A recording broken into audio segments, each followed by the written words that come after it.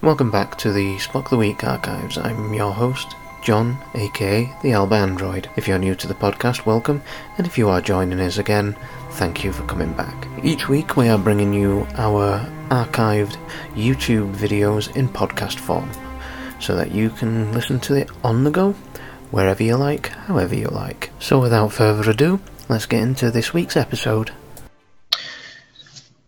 Welcome, guys, to a very special edition of Spock the Week, where we are joined by my fellow co-host, Gregor Cameron. Evening, JJ. And we have some members of the USS Alba crew with us this evening. We have John Hardy, who's over to my other side. There you go. I'll get this right one of these days. We have Lynn Cohen, and we have Robert Richard. So, welcome, guys. Thank you very much for joining us on our third episode. Is this thing on? Hello? Yeah. You might want to edit that bit out. Yeah. So, guys, I'm going to hand you over to my co-host, Gregor Cameron, who is going to kick us off with our discussion this evening. Gregor, the floor is yours, please. Thank you very much, JJ. So welcome, first of all, to John, Richard and Lynn, your first time on Spock the Week. Hope you enjoy it as much as we've enjoyed the first couple of episodes. And, tonight we're doing a little bit of a departure from our normal structure on Spock the Week, based on the big and some would consider very exciting news coming out of the Star Trek camp in the last couple of weeks, and that's obviously the announcement of the new Captain Pike orientated series called Strange New Worlds. So, yeah, I think we'll just have a sort of general chat around what people are looking forward to, what they're not looking forward to, maybe what their concerns are, and where they hope the show is going to go. Myself, if you've seen the first couple of episodes, you'll know I'm not a fan of Discovery. Found Picard to be quite underwhelming, so I've got concerns. That being said, my main concern is that it's yet another prequel. That does concern me, because since Nemesis, we've had 3 prequel films, 1, 2, and this will be the 3rd prequel series as well. The only thing that's moved the timeline on is Picard, which, as I said, was underwhelming, so I'm a bit concerned with that. I'm less concerned with the episodic aspect of the show, doing it more like the traditional TNG and original series. I don't much have a problem with Discovery actually being a story arc, or Picard being a story arc like some of the other podcasters do. I think there's either good writing or there isn't. It doesn't really matter if it's a story arc or if it's episodic. The fact that they're going to make it a bit more optimistic, again, I wasn't too concerned. My criticisms of Picard and Discovery was, I didn't mind the fact that it was dark. There was other things that I felt were wrong with those 2 shows. But it's quite a departure from what the tactic has been, with what they've done with Star Trek so far, in the seasons, or the 2 seasons we've had so far of Discovery, and the season of Picard, making it darker, making it episodic, and looking, very much a different Federation, a different Starfleet. So it looks like it's going to be a much more traditional type Star Trek storytelling that we're going to get. What am I looking forward to? Definitely seeing Anson Mount as Pike. He was by some distance, Pike was by some distance the best character in the second season of Discovery. Anson Mount was by some distance the best performance in season 2 of Discovery, and I think quite rightly they've latched onto that, and for once I think they're maybe responding to some of the criticism that we've had from an element of the fan base in the last 2 years. So that I'm looking forward to. The other stuff I'm looking forward to is some of the things that I do like from Picard and Discovery, and that's the way the show looks. I love the aesthetics. I don't have a problem with the technology being more advanced than the original series and stuff like that, because the original series was a product of its time, and the way that the shows these days are a product of their time. I actually like the bridge on the Enterprise in the season 2 of Discovery. I thought it looked great. I thought it was a great combined a homage to the bridge, but making it look more modern. I think the special effects are great. As someone who likes photography, I love the lighting in the show. The shows do look like movies. They have the production values of movies. So if they can improve the writing a bit from what we've had recently, keep the aesthetics of the show up, overall I'm reasonably optimistic, but cautious for the reasons that I said. I don't know if anyone else wants to throw wants to go first? Lynn, Richard, John? Well, thank you for that, Gregor. That concludes this episode of Spock the Week. I would make a comment. I do feel quite positive about it. I understand what you're saying about prequels, although I'm interested to see how Discovery is now moving into the future, so that seems to me to be a step in the right direction. However, I really thought that the dynamic between the three characters, between Anson Mount, Rebecca Romaine and Ethan Peck, was really good. And I thought they were great as a team, and that was part of what made it so strong for me.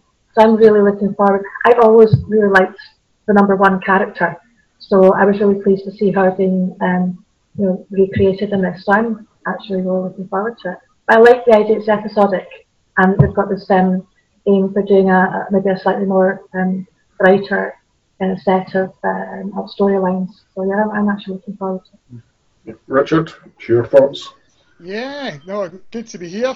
Good evening from sunny Edinburgh.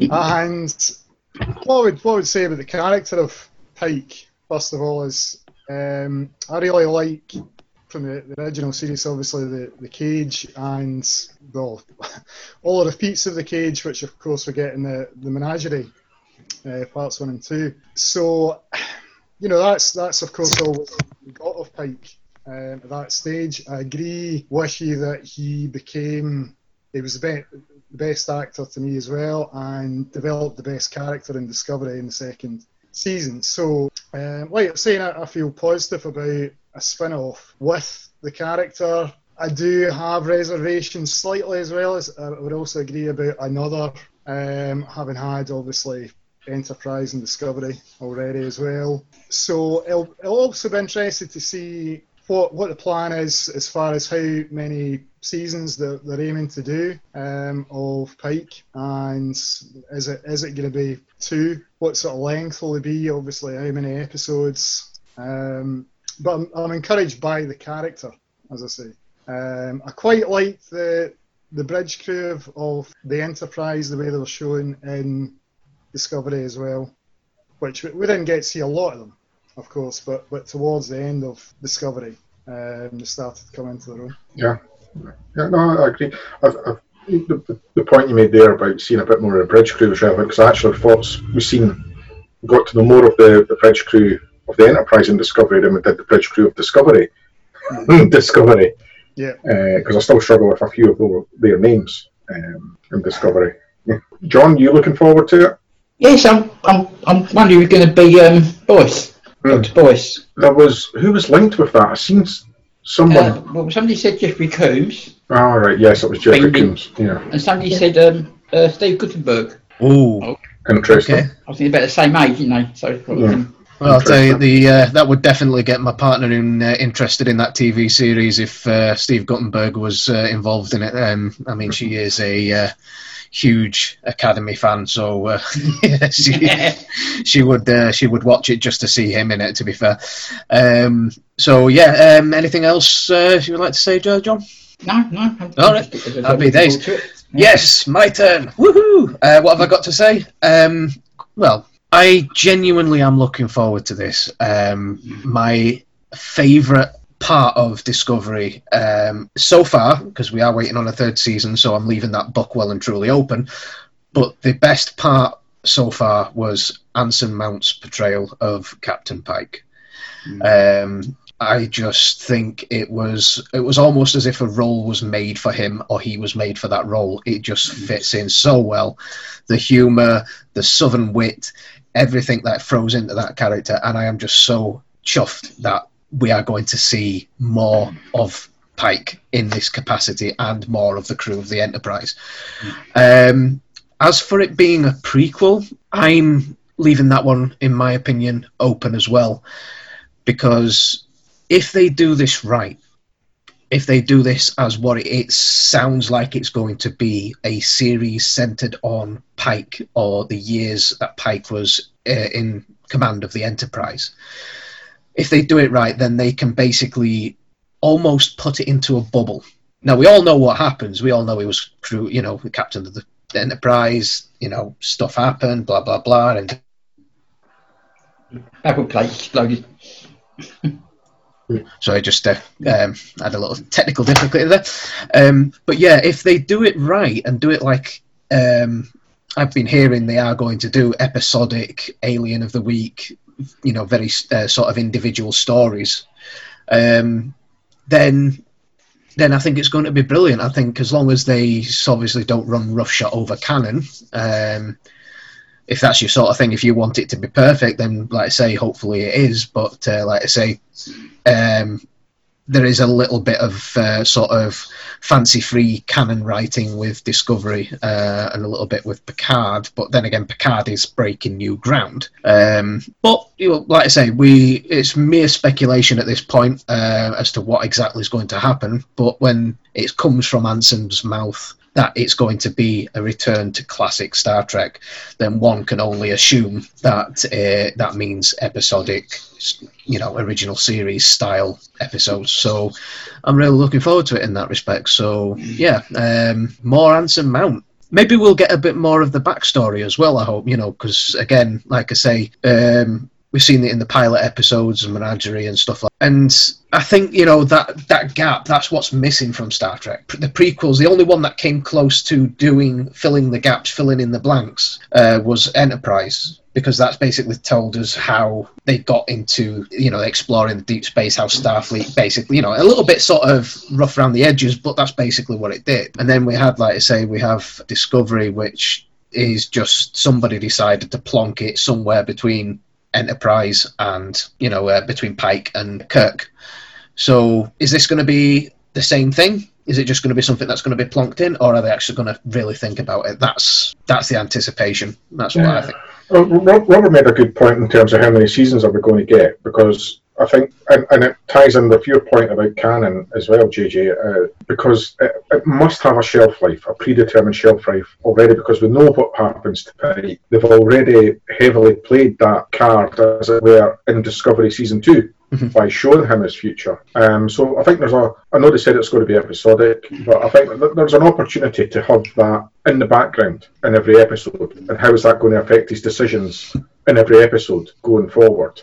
I think it's going to put a different kind of pressure on the writers making it episodic. I think at times recently the writing has been lazy. I'm not going to get away with that now, changing the story every week. In Season 2, bringing Spock back, while it kind of worked, it was also lazy. It was, clearly a trick to get the fan base engaged, bringing Pike back, bringing the Enterprise back.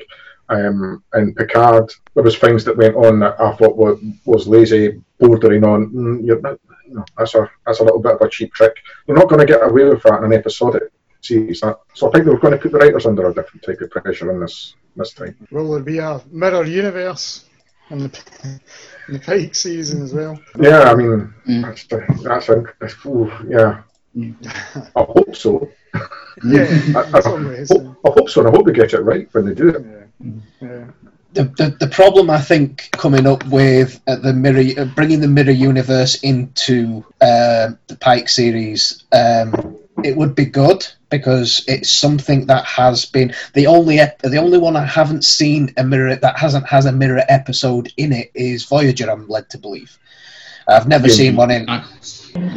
Did TNG not have one? No. All right. There's a TNG comic. That's probably where I'm picking that up from. So you've got TNG, you've got. So it's not a necessity. The risk, I believe, with a Mirror Universe episode or bringing a Mirror Universe arc into Strange New Worlds is they've already done it very, very recently in Discovery. So if they did it in Strange New Worlds, it to me would be a cheap shot. They've already done it. We're trying to get away from that a little bit, so let's not.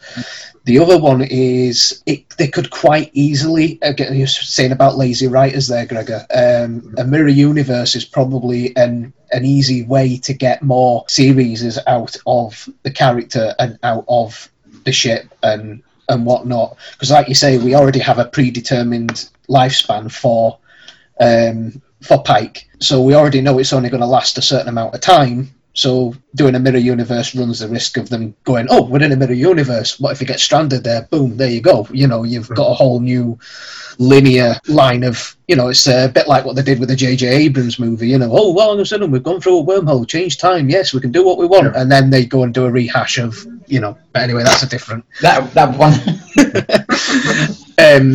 But that it just emphasises the point that that's something I don't want to see them do. That I want it to be, as bittersweet as it may be, I want it to be that predetermined length, that predetermined time. Now, how you split that time up, that's how you will get your number of series.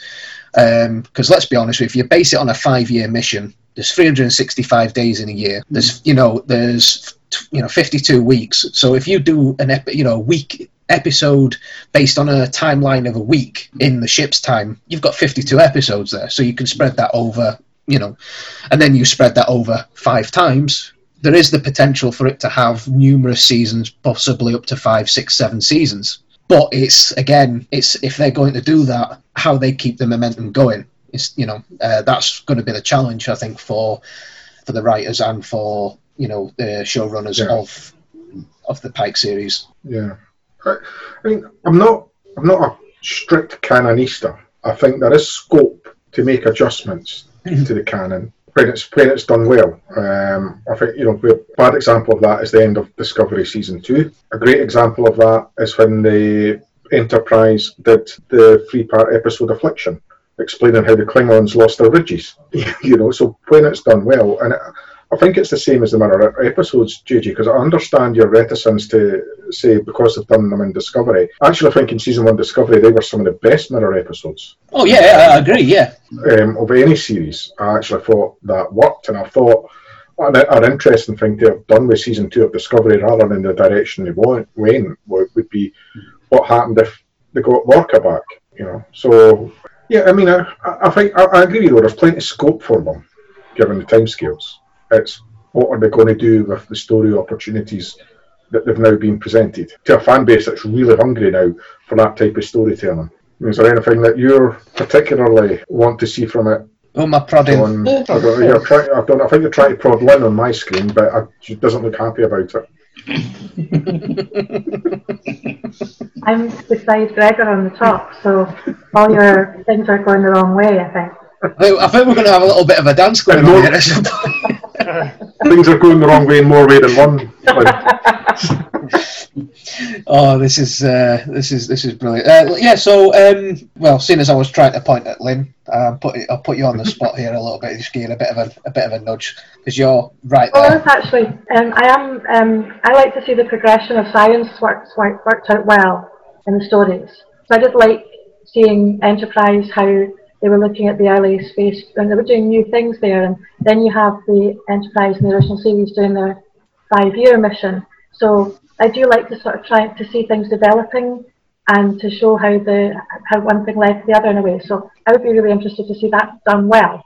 Yeah, I mean, I think that's one of the things that Discovery and Picard failed on was the science aspect. There was a lot of fiction, but not much science. I don't know, what's your thoughts on that, Robert? Yeah, I think coming back to the bridge crew again, as I said, we felt quite positively about them towards the end of Discovery. So fleshing out these characters a bit more in the Pike series, it gives us space to develop them, to get to know them, hopefully.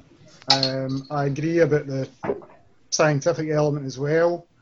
I think that it has a potential in this type of season to pick that up and run with it a bit more, or a lot more than, as you said, it's we've seen in Discovery and Picard more recently. So yeah. And what about you, John? If there's a young Yeoman Rand on the Enterprise, I don't think it would be serving with number 1 and serving with Pike and young Spock, who would you like to play the young Yeoman Rand if they probably, I don't think Yeoman Rand was that time. It was more Yeoman Smith. If you say young Jonas Rand, I'm trying to think who it could have. I don't know, it's hard to say. But what I'd love to see is bringing, I know he came back in, bit on in the series. Kirk, bring Kirk into it somewhere along the line. Different when they transfer command over to Kirk, and he gets to promote to fleet admiral, fleet captain. That would be good, but it's the hard thing with that is finding the right person to do it. Yeah. I mean, I know Gregor doesn't like me talking about JJ Trek or Jar Jar Trek, or as he likes to call it. But the good thing about that was they got the right actors to play the parts. I mean, Chris Pine as Kirk. I mean, he plays it brilliantly. And Carl Urban. And Zachary Quinto and everything, the whole lot of them, every single cast in those films was spot on. The problem is that he would be an ideal candidate to play the part. The only problem is that you have two different studios, two different studios, and it's highly unlikely that one will let the other go. So that's who I would like to see play that part, but I know it's unlikely to happen. I mean, I think the difficulty with bringing Kirk into the new series is it is meant to be Pike's Enterprise. Yes, that's true. And I think introducing Kirk, albeit a young Kirk, a first officer Kirk or whatever. No. Not about the end of the series. It's treading on the series' toes. Kirk's had his series, but he's had 6 films. Does he need to be in this one? Yeah, I'm talking about at the end of the series when he finishes. Yeah. Sort of when he finishes, transfers over command to Kirk, and that'd be that. There will have to be a transition, because it's going to end at some point. So there has to be, and if it's done well, he doesn't actually physically have to appear. No. If it's done well, then it can be done purely through writing, CGI, and all that. It can be done that way. But yeah, it's sort of like you say, John. It's something that will have to happen at the end of whichever series they decide to end it on. I wonder if it'd be after Discovery or before Discovery, before we went to Talos 4 or after Talos 4. Well, we touched on Talos 4 in Discovery Season 2, didn't we? Yeah, so I wonder if it'd be after Talos 4. He's already been to Talos 4. Yeah, I know. So the cage has happened in Discovery. Yeah. I wonder if they're doing a new series of starts from the beginning of his tenure. I see where you're going with this, yeah. I don't think so, because Ethan Peck has lost the boy band haircut and the beard that he had for Spock, so they're making him look like original series Spock now. So I think it's going to be from where Discovery left off. That's would seem to be the logical place to continue it. Do you think there's a danger of oversaturation for the general public with Discovery Season 3 possibly coming out around the same time, and also the Lower Decks? I know that's obviously an animation, but is it a bit too much in a short space of time? Yeah, there is an element of they have the intellectual property to this franchise. It has been seen as a bit of a cash cow, if maybe not quite the commercial success that they thought Discovery and Picard was going to be. And there is an element of, are they just throwing mud at a wall, hoping that some sticks, rather than concentrating on quality rather than quantity at this stage. I mean, what I found interesting was that ever since Discovery Season 1, at every single press conference opportunity he had, Kurtzman was talking about Section 31. We're doing Section 31. We're doing Section 31.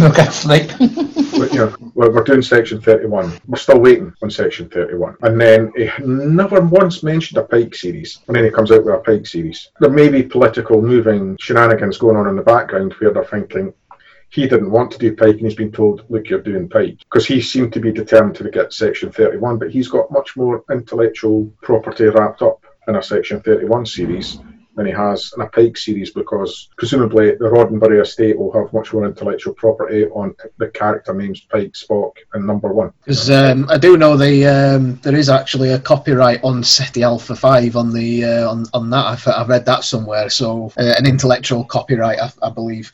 Yeah, it's Section 31, that's another one. I think a few people, I don't know, me personally, I would love to see Michelle Yeoh, because she was brilliant, and she did mention somewhere on the internet, she has been quoted that she was approached about a Section 31 show, and that she would like to do it, but nothing ever, like you say, Gregor, nothing ever came of it. I think as regards to saturation, there is the risk of that. However, it's if it's done right, you've got Discovery, you're going to have Strange New Worlds, you've got Picard, and they're all in different time lengths and stuff like that. If it is done correctly, then they can link in. Like I say again, this goes back to canon, but they can link into certain events, certain points in time that link each one of these in. So if that's done right, then you can throw TV shows out left, right, and centre, films out left, right, and centre, as long as everything ties in and works.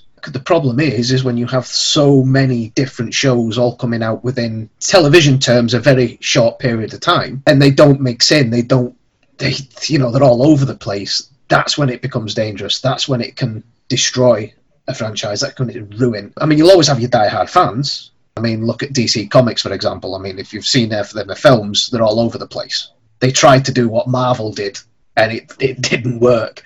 They were well behind the cosh on that one. But as far as Star Trek is concerned, they are the original universe-style TV/film, because all the TV shows were linked into each other. Maybe not directly, but they all either guested or transitioned or cameoed on each other's TV shows. Picard in DS9, Voyager in DS9, TNG in DS9. There's so many. But that's what they have that.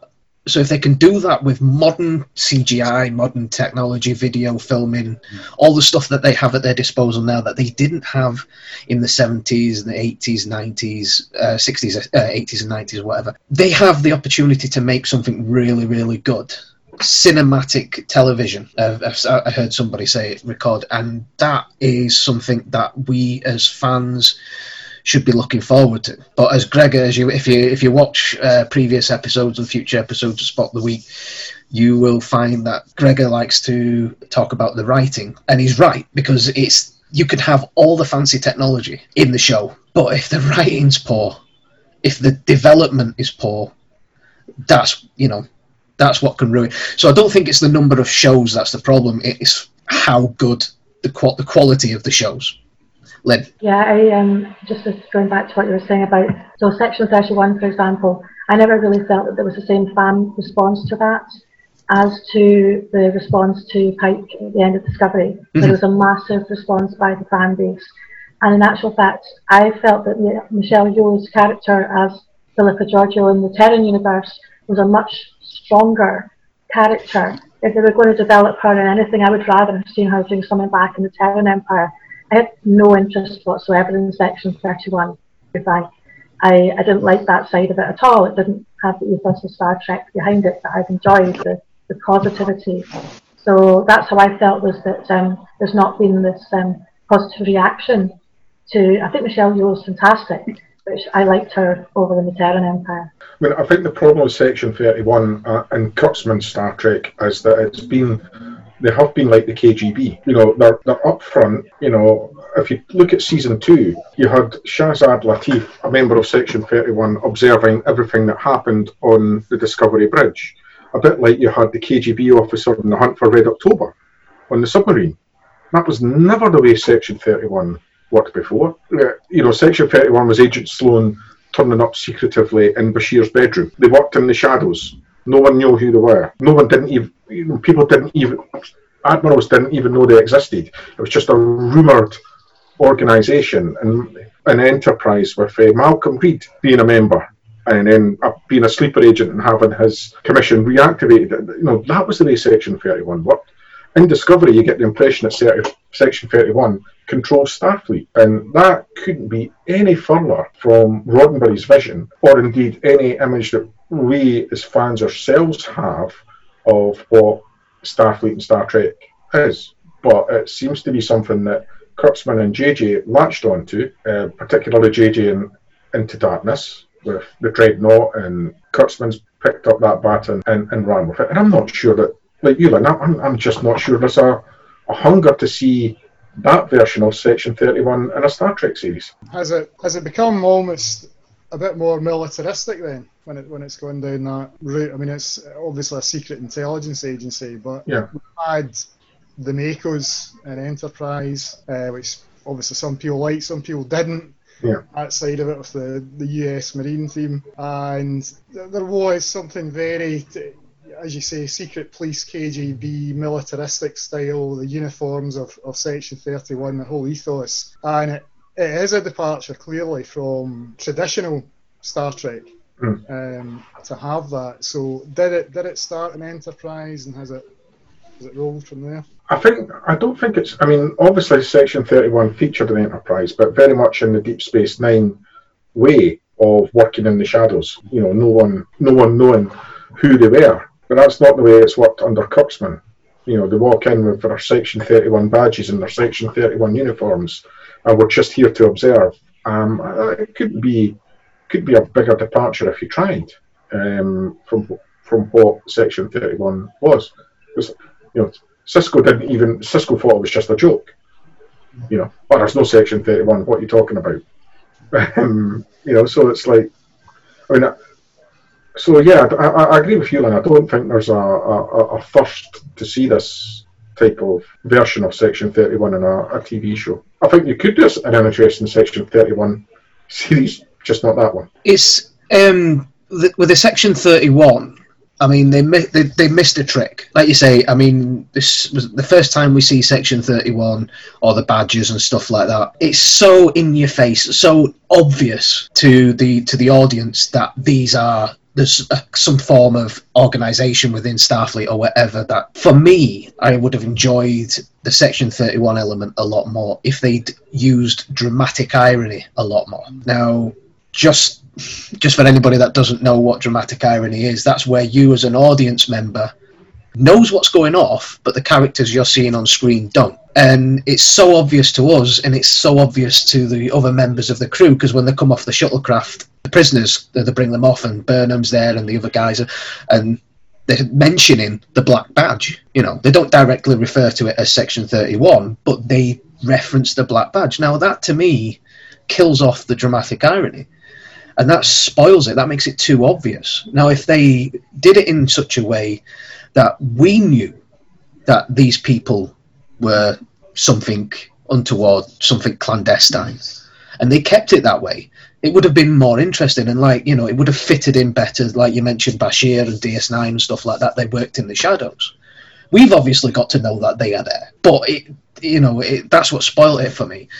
I mean, purely my interest in the Section 31 show is Michelle Yeoh. Now, they can bring her into something maybe in the future, but I do kind of agree with Lynn. But on a side note as well, I think an entire series based on them, I don't think it would really, really work. I think it was just a case of, oh, what shall we do?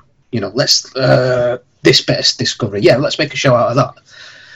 And like you say, there was a bigger response to, you know, the Pike, because everybody was calling for it. As soon as Pike came on the screen, Anson Mount, everybody was saying, we want him in a series, give him his own series, we want to see more of Pike. And he did steal the show on Discovery. It really did. But yeah, I agree with Lynn. You any thoughts on Section 31 there, Mr. Hardy? Just one point, though, I will say, Mr. Hardy, I think you do need to get some Velcro for that couch of yours, because I've seen you disappear at least twice during this conversation. I know, it's me virtual background does it. So yeah, your thoughts on Section 31? Is it a show, or is it no? Just say no, not for me. But how do you feel about Section 31 in Enterprise and Deep Space Nine then, John? No. No? No. That's quite emphatic. I think ironically the best new reference, I'll use the term new reference, of Section 31 was the J.J. Abrams film, because it wasn't necessarily in your face, but when the archives blew up, it was at that point that it was revealed, okay, that there was a Section 31, but up until that point you didn't know that. And then that was it. It was left alone after that. Would I like to see it? Yes. Am I disappointed that it's probably not going to happen?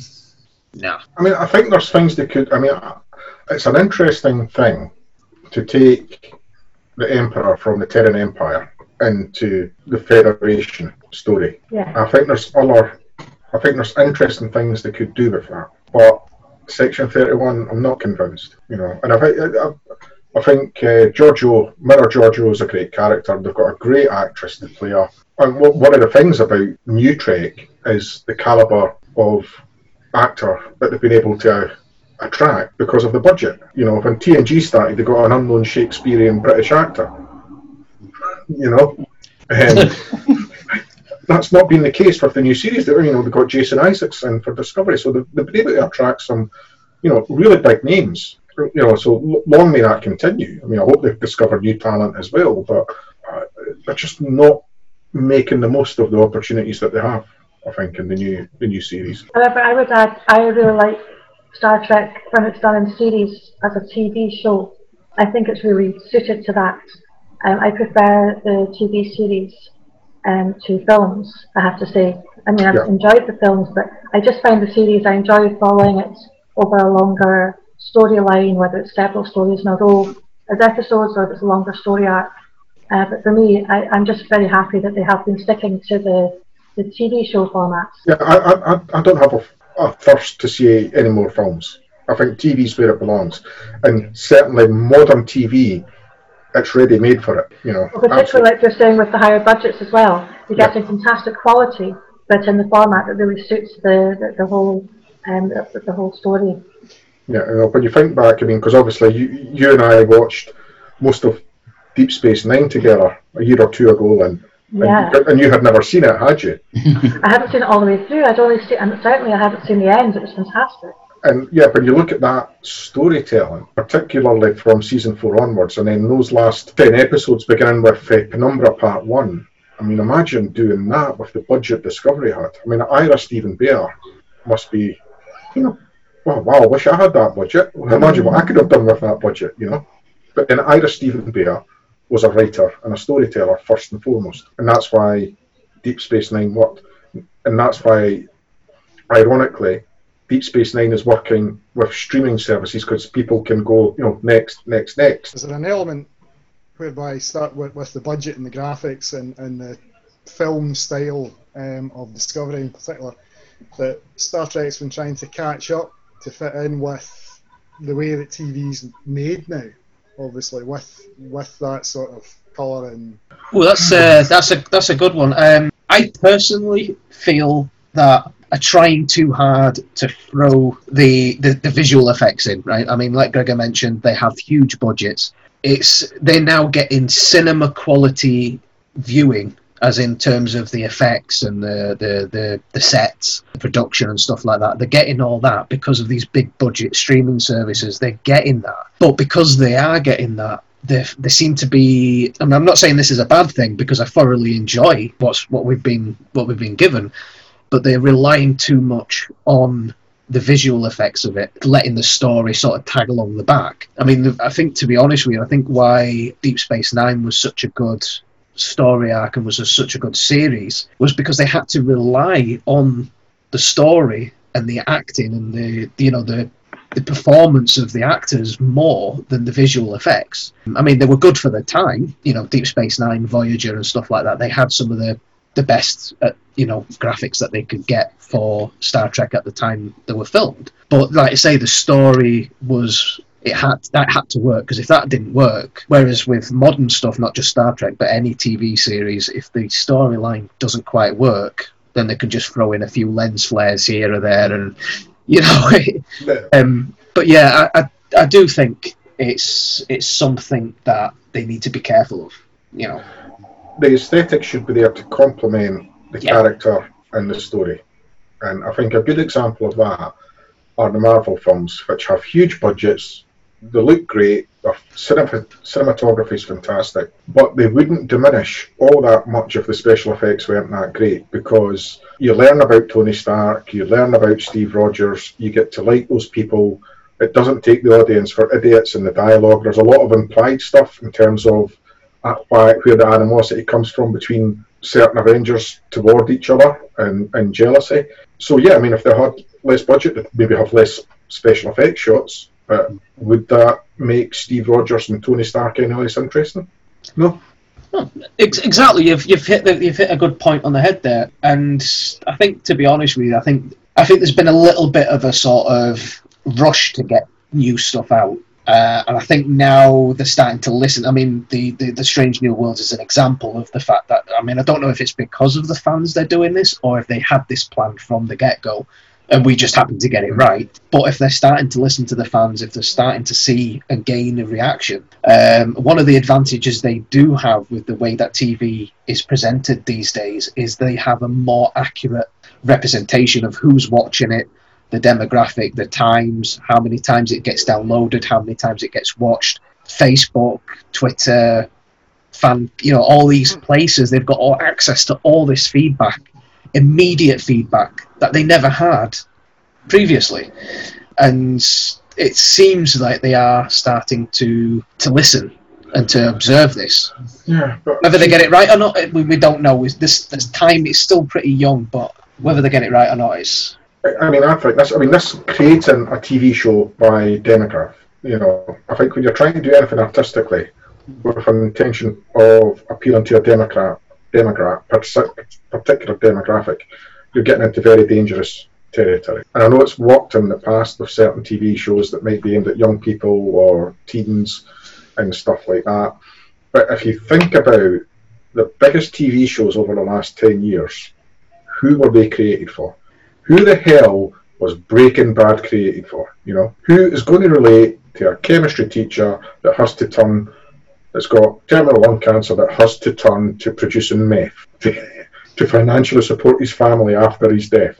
Who's going to walk in and say to the TV exec, I've got this idea and it will appeal to this demographic? What are you talking about? What demographic is this going to appeal to? But it was just oh God, who's the guy that created it? Again, can't remember. Just real quality television. Who was Mad Men created for? What demographic is Mad Men going to appeal to? God knows. Dexter.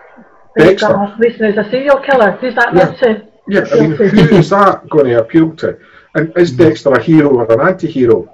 Yes, he kills murderers, but he's still killing people, and he gets it wrong on a couple of occasions. How do you as the audience reconcile who's meant to be your hero, or is he your hero? Do you want LaGuardia to catch on to him? Do you want his sister to find out what he's up to? Really complex. Not taking the audience for idiots. Not saying he's a good guy, he's a bad guy. This is what happens. Game of Thrones, Stranger Things, The Umbrella Academy. The audience that is watching these shows should be the audience that's watching new Star Trek. Quick example. One show that has exploded in popularity since it started. No, I'm not going to talk about Games of Thrones. So if that's what you were hoping for, it's not happening. The Walking Dead. Now, the reason I bring this up is it's a very specific genre. And it's the apocalyptic end of the world zombie movie. But considering that's the idea behind it, you don't see a lot of that. The core element of it is the dynamic, the group dynamic, the character dynamic, the relationships between the characters. And I've watched it from the start, and I love every minute of it because of that element to it. And like I say, that's an example of where when you go for a certain demographic, and you do it well, you do the storyline, again, going back to what I was saying earlier, it can grab the audience. You do need to, with the way TV is now, you do need to have to aim it somewhere in order to get people to, at the corporate level, to say, yes, we're going to do it. Because you walk into an office in Hollywood and say, I want to do this. Right, okay, where's the money going to come from? I'm not going to file millions of pounds into this if I don't know if I'm going to get anything back. So that's unfortunately the nature of the beast. But if it's done right, you can. I'm not a horror fan. I've never been into zombie films or that kind of. But I love The Walking Dead. So if these shows that we're coming into are aimed at a certain, obviously they're aimed at this new one. It looks to me like it's aiming at the traditional Star Trek fan. But in doing that, they're getting the excitement up. They're getting people are talking about it. It's all over the internet. And then people are going to go, oh, I wonder what this is going to be. Oh, that looks like it might be interesting. And that's how it goes. I think they do need to sort of throw some elements in there to grab new audiences, but not at the expense of what we know and love. Let's make it good. Yeah. Let's be honest with you. Throughout the years of every single Star Trek series that's ever been before has had its critics, has had its naysayers. TNG, it's not Star Trek because it's not Kirk. Deep Space Nine, it's not Star Trek because it's on a starbase. Enterprise, I mean, the big one with Enterprise was the theme tune. Everybody, it happens every time. So who's to say it's not going to happen? I mean, in years to come, who's to say that what we're getting now becomes, popular, almost cult-like? I mean, like you've said in the past, Gregor, about Enterprise, that didn't really start to get good until season 3 or 4, and then season 3, right? Season 3. You know what I mean? Season 3, off it went. Yeah. Brilliant. Oh, so, it was excellent. Yeah, it was great. But just make it. The writers have been given a gift. They have a universe that's been built for them. They've got historic characters, values. The Roddenberry box, the writers used to call it, and there was room for manoeuvre in the box, and there was room to do stuff that was different from time to time if it respected the Roddenberry box, and that's what Rick Berman and Ira Stephen Bear and Michael Piller and Mari Koto, the really great showrunners in the previous series, that's what they knew, and that's how it worked. But Alex Kurtzman seems to have come in and determined to put his own stamp on it, which is fine, but he's not produced a top quality product.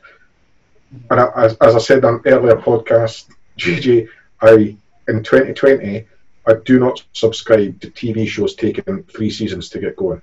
No.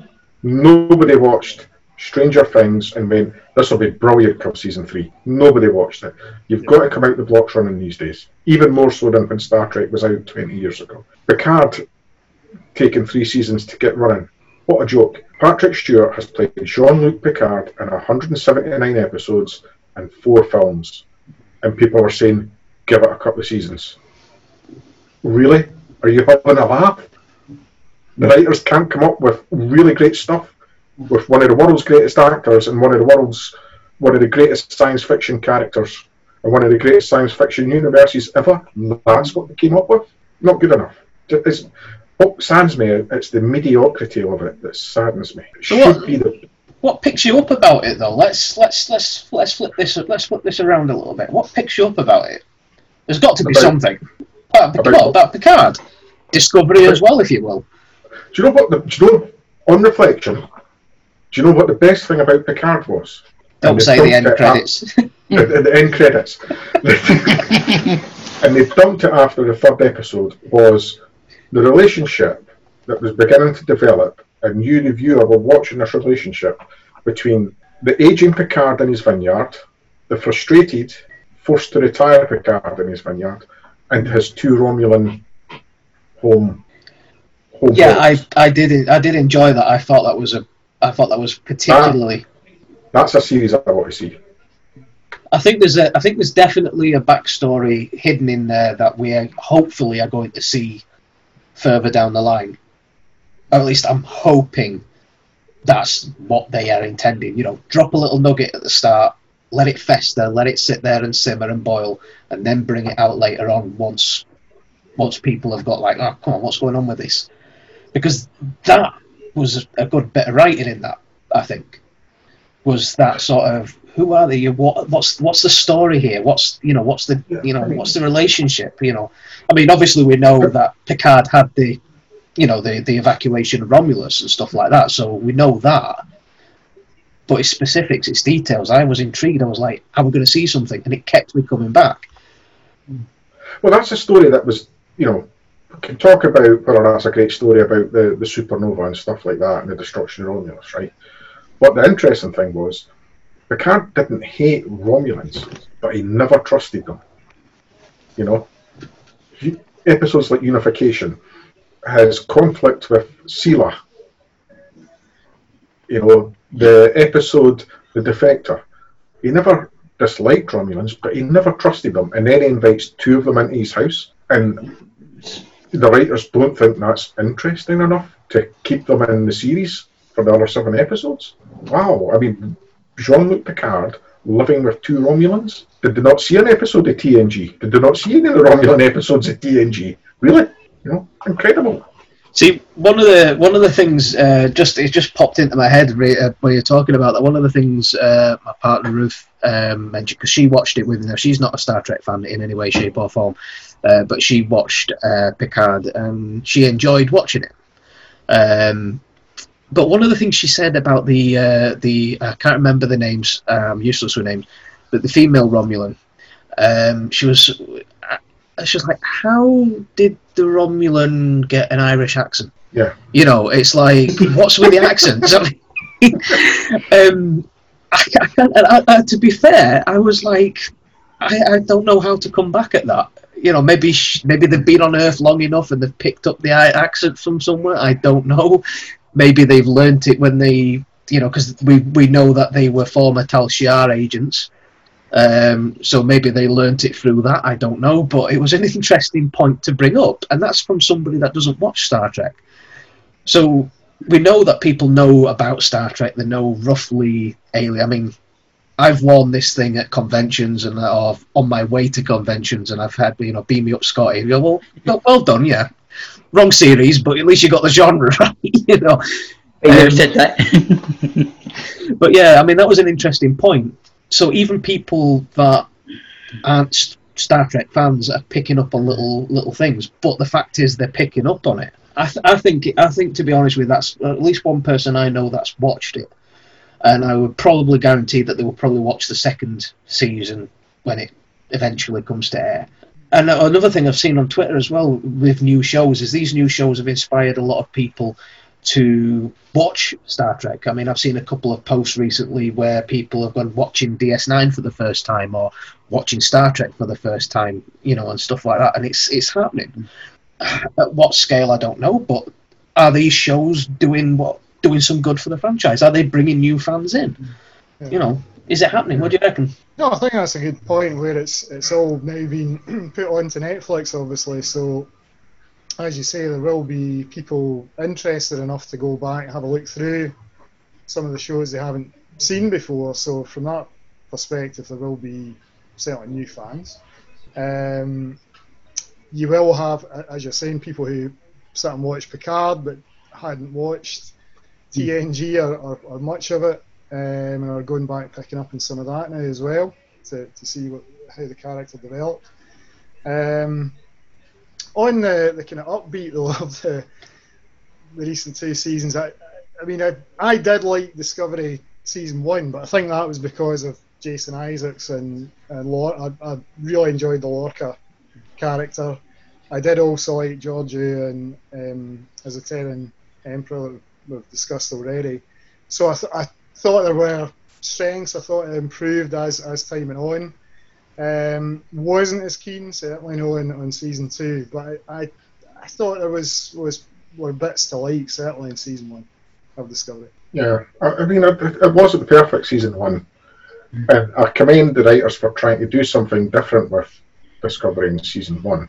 But there was room for improvement. I do feel season 2 was a backward step. See, one question I'd like to ask everybody on the panel tonight is, we're seeing a lot of the Trek that's coming out, the new Trek. It's either a prequel.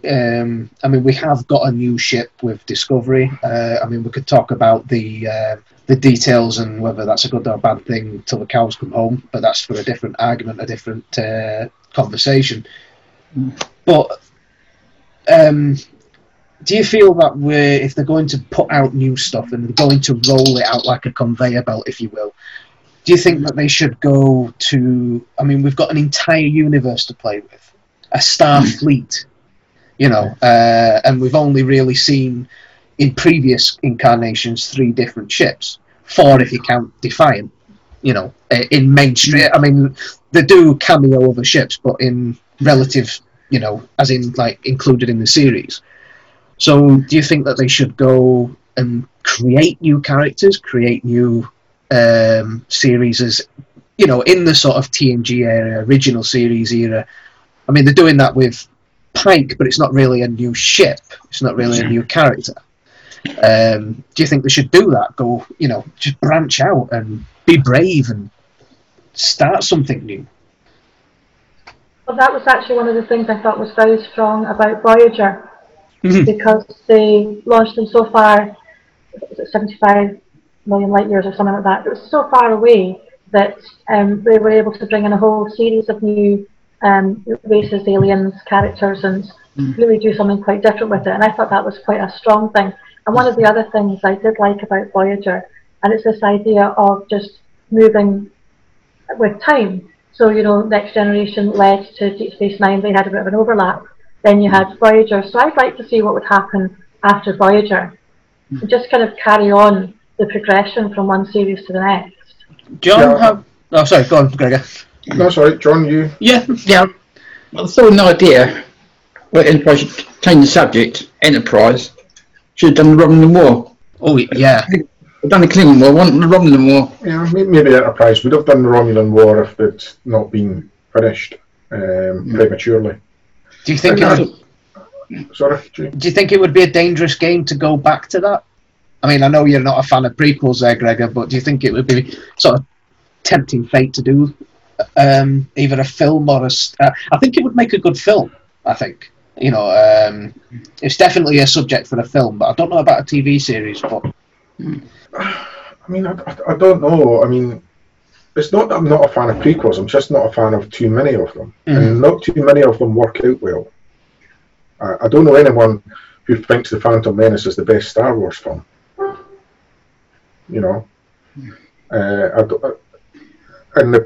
Certainly I think the Jar Jar Trek films are, on reflection, 10 years after the first one, I think they're pretty poor on a second viewing.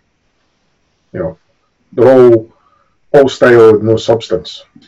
And they don't, I mean, I could watch The Wrath of Khan or Undiscovered Country tonight. I just could not stick a Jar Jar Trek film in and watch it all the way through. I'd get bored. It's just not got any substance to it. And when prequels are done right, as in particularly 3 and 4 of Enterprise, seasons 3 and 4, they absolutely worked. And we have seen elements of Discovery that worked, but unfortunately there was more, for me, there was more elements that didn't. I agree with you, Robert. Season 1 was better than season 2. So the Romulan War, I think, would have been good, and I think maybe Enterprise might have gone into that territory in seasons 5, 6, or 7 if they were given the chance. Yeah, Lynn, I'd like to see what happens next. I'd like to see what happens after the Romulan coup in Nemesis, after the Dominion War, when the Dominion surrendered. I'd like to see that. Should that be in a ship?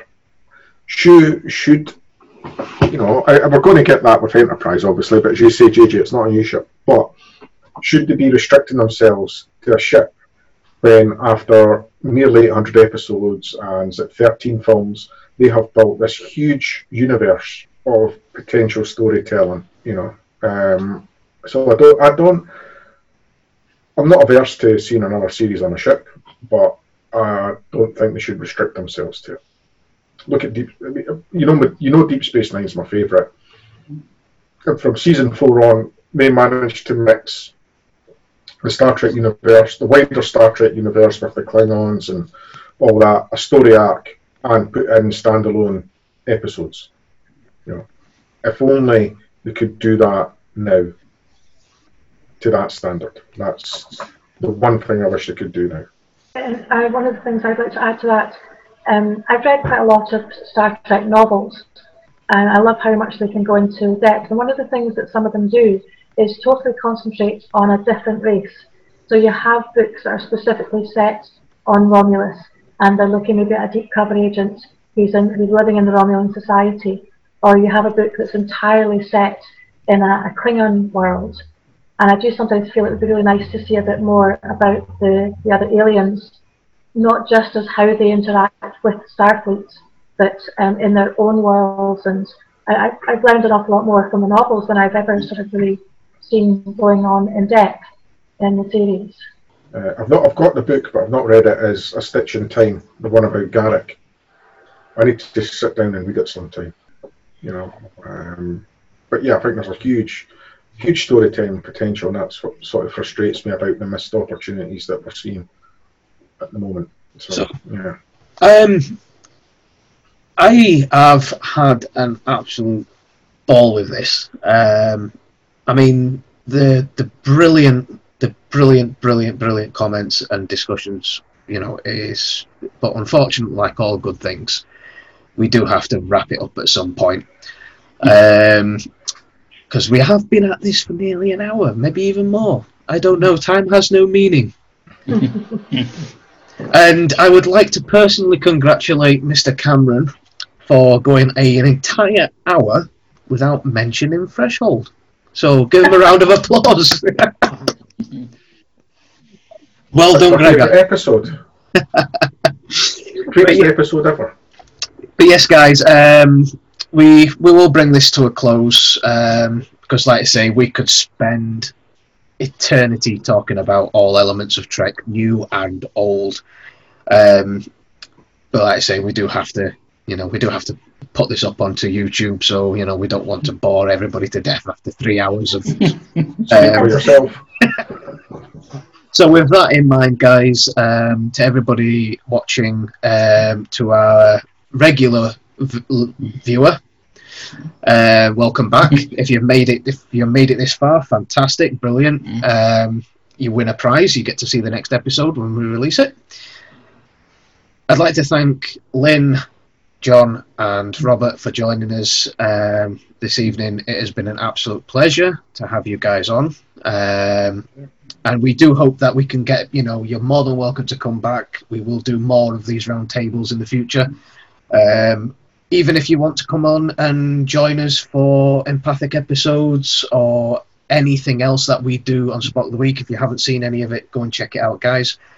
If you are new to Spock of the Week and you haven't seen this at home, guys, go back. All the episodes are on the YouTube channel, USS Alba Recreation Department. You can catch it all there. So I say thank you again, guys. Thank you, Gregor, for not mentioning Threshold. Flashback. So yeah, guys, any final thoughts before we wrap this up? Yeah, what's that episode where the salamanders are on the planet at the end? Somebody might have. Yeah, there you go. I'll let you have that one. So any final thoughts, Robert?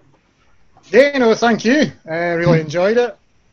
Really good discussion. It's good, as I said at the start, good to be here. John?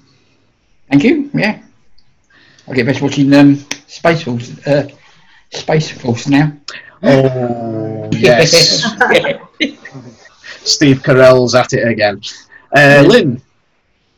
Yeah, just thanks very much for arranging it. It's been really good fun and good part. I like the format of having a subject for starters. Oh, dear. Look forward to many more. Okay, guys. Yeah, thanks for having you guys on. It's great to hear different opinions about various aspects of Star Trek. Diversity is what it's all about. It is indeed. Right, guys. So myself and Gregor are on Twitter if you want to get in touch or just have a wee chat. We also have the Spock of the Week Twitter account as well, which will also, and these will be displayed at various points around us as we speak. If Lynn, Robert, and John have any Twitter handles they would like to share with us, they will also be displayed. If they are not displayed, then that's perfectly fine. At the end of the day, you can, it's all good. So thank you for watching, guys. We're going to sign off. Live long and prosper, and we'll see you again soon. You have been listening to the Spock of the Week Archives. Thank you for listening. Please consider subscribing on the platform that you are listening to, and you can also become a patron at Spock of the Week. For the price of a pint, you can have your name in lights in our show notes. And also, thank you for listening. Please follow us at Spock of the Week on Twitter. You can also follow myself at Alba Android and my co-host Gregor Cameron at Krabbit Chitcher. Thank you for listening, and we'll see you next week.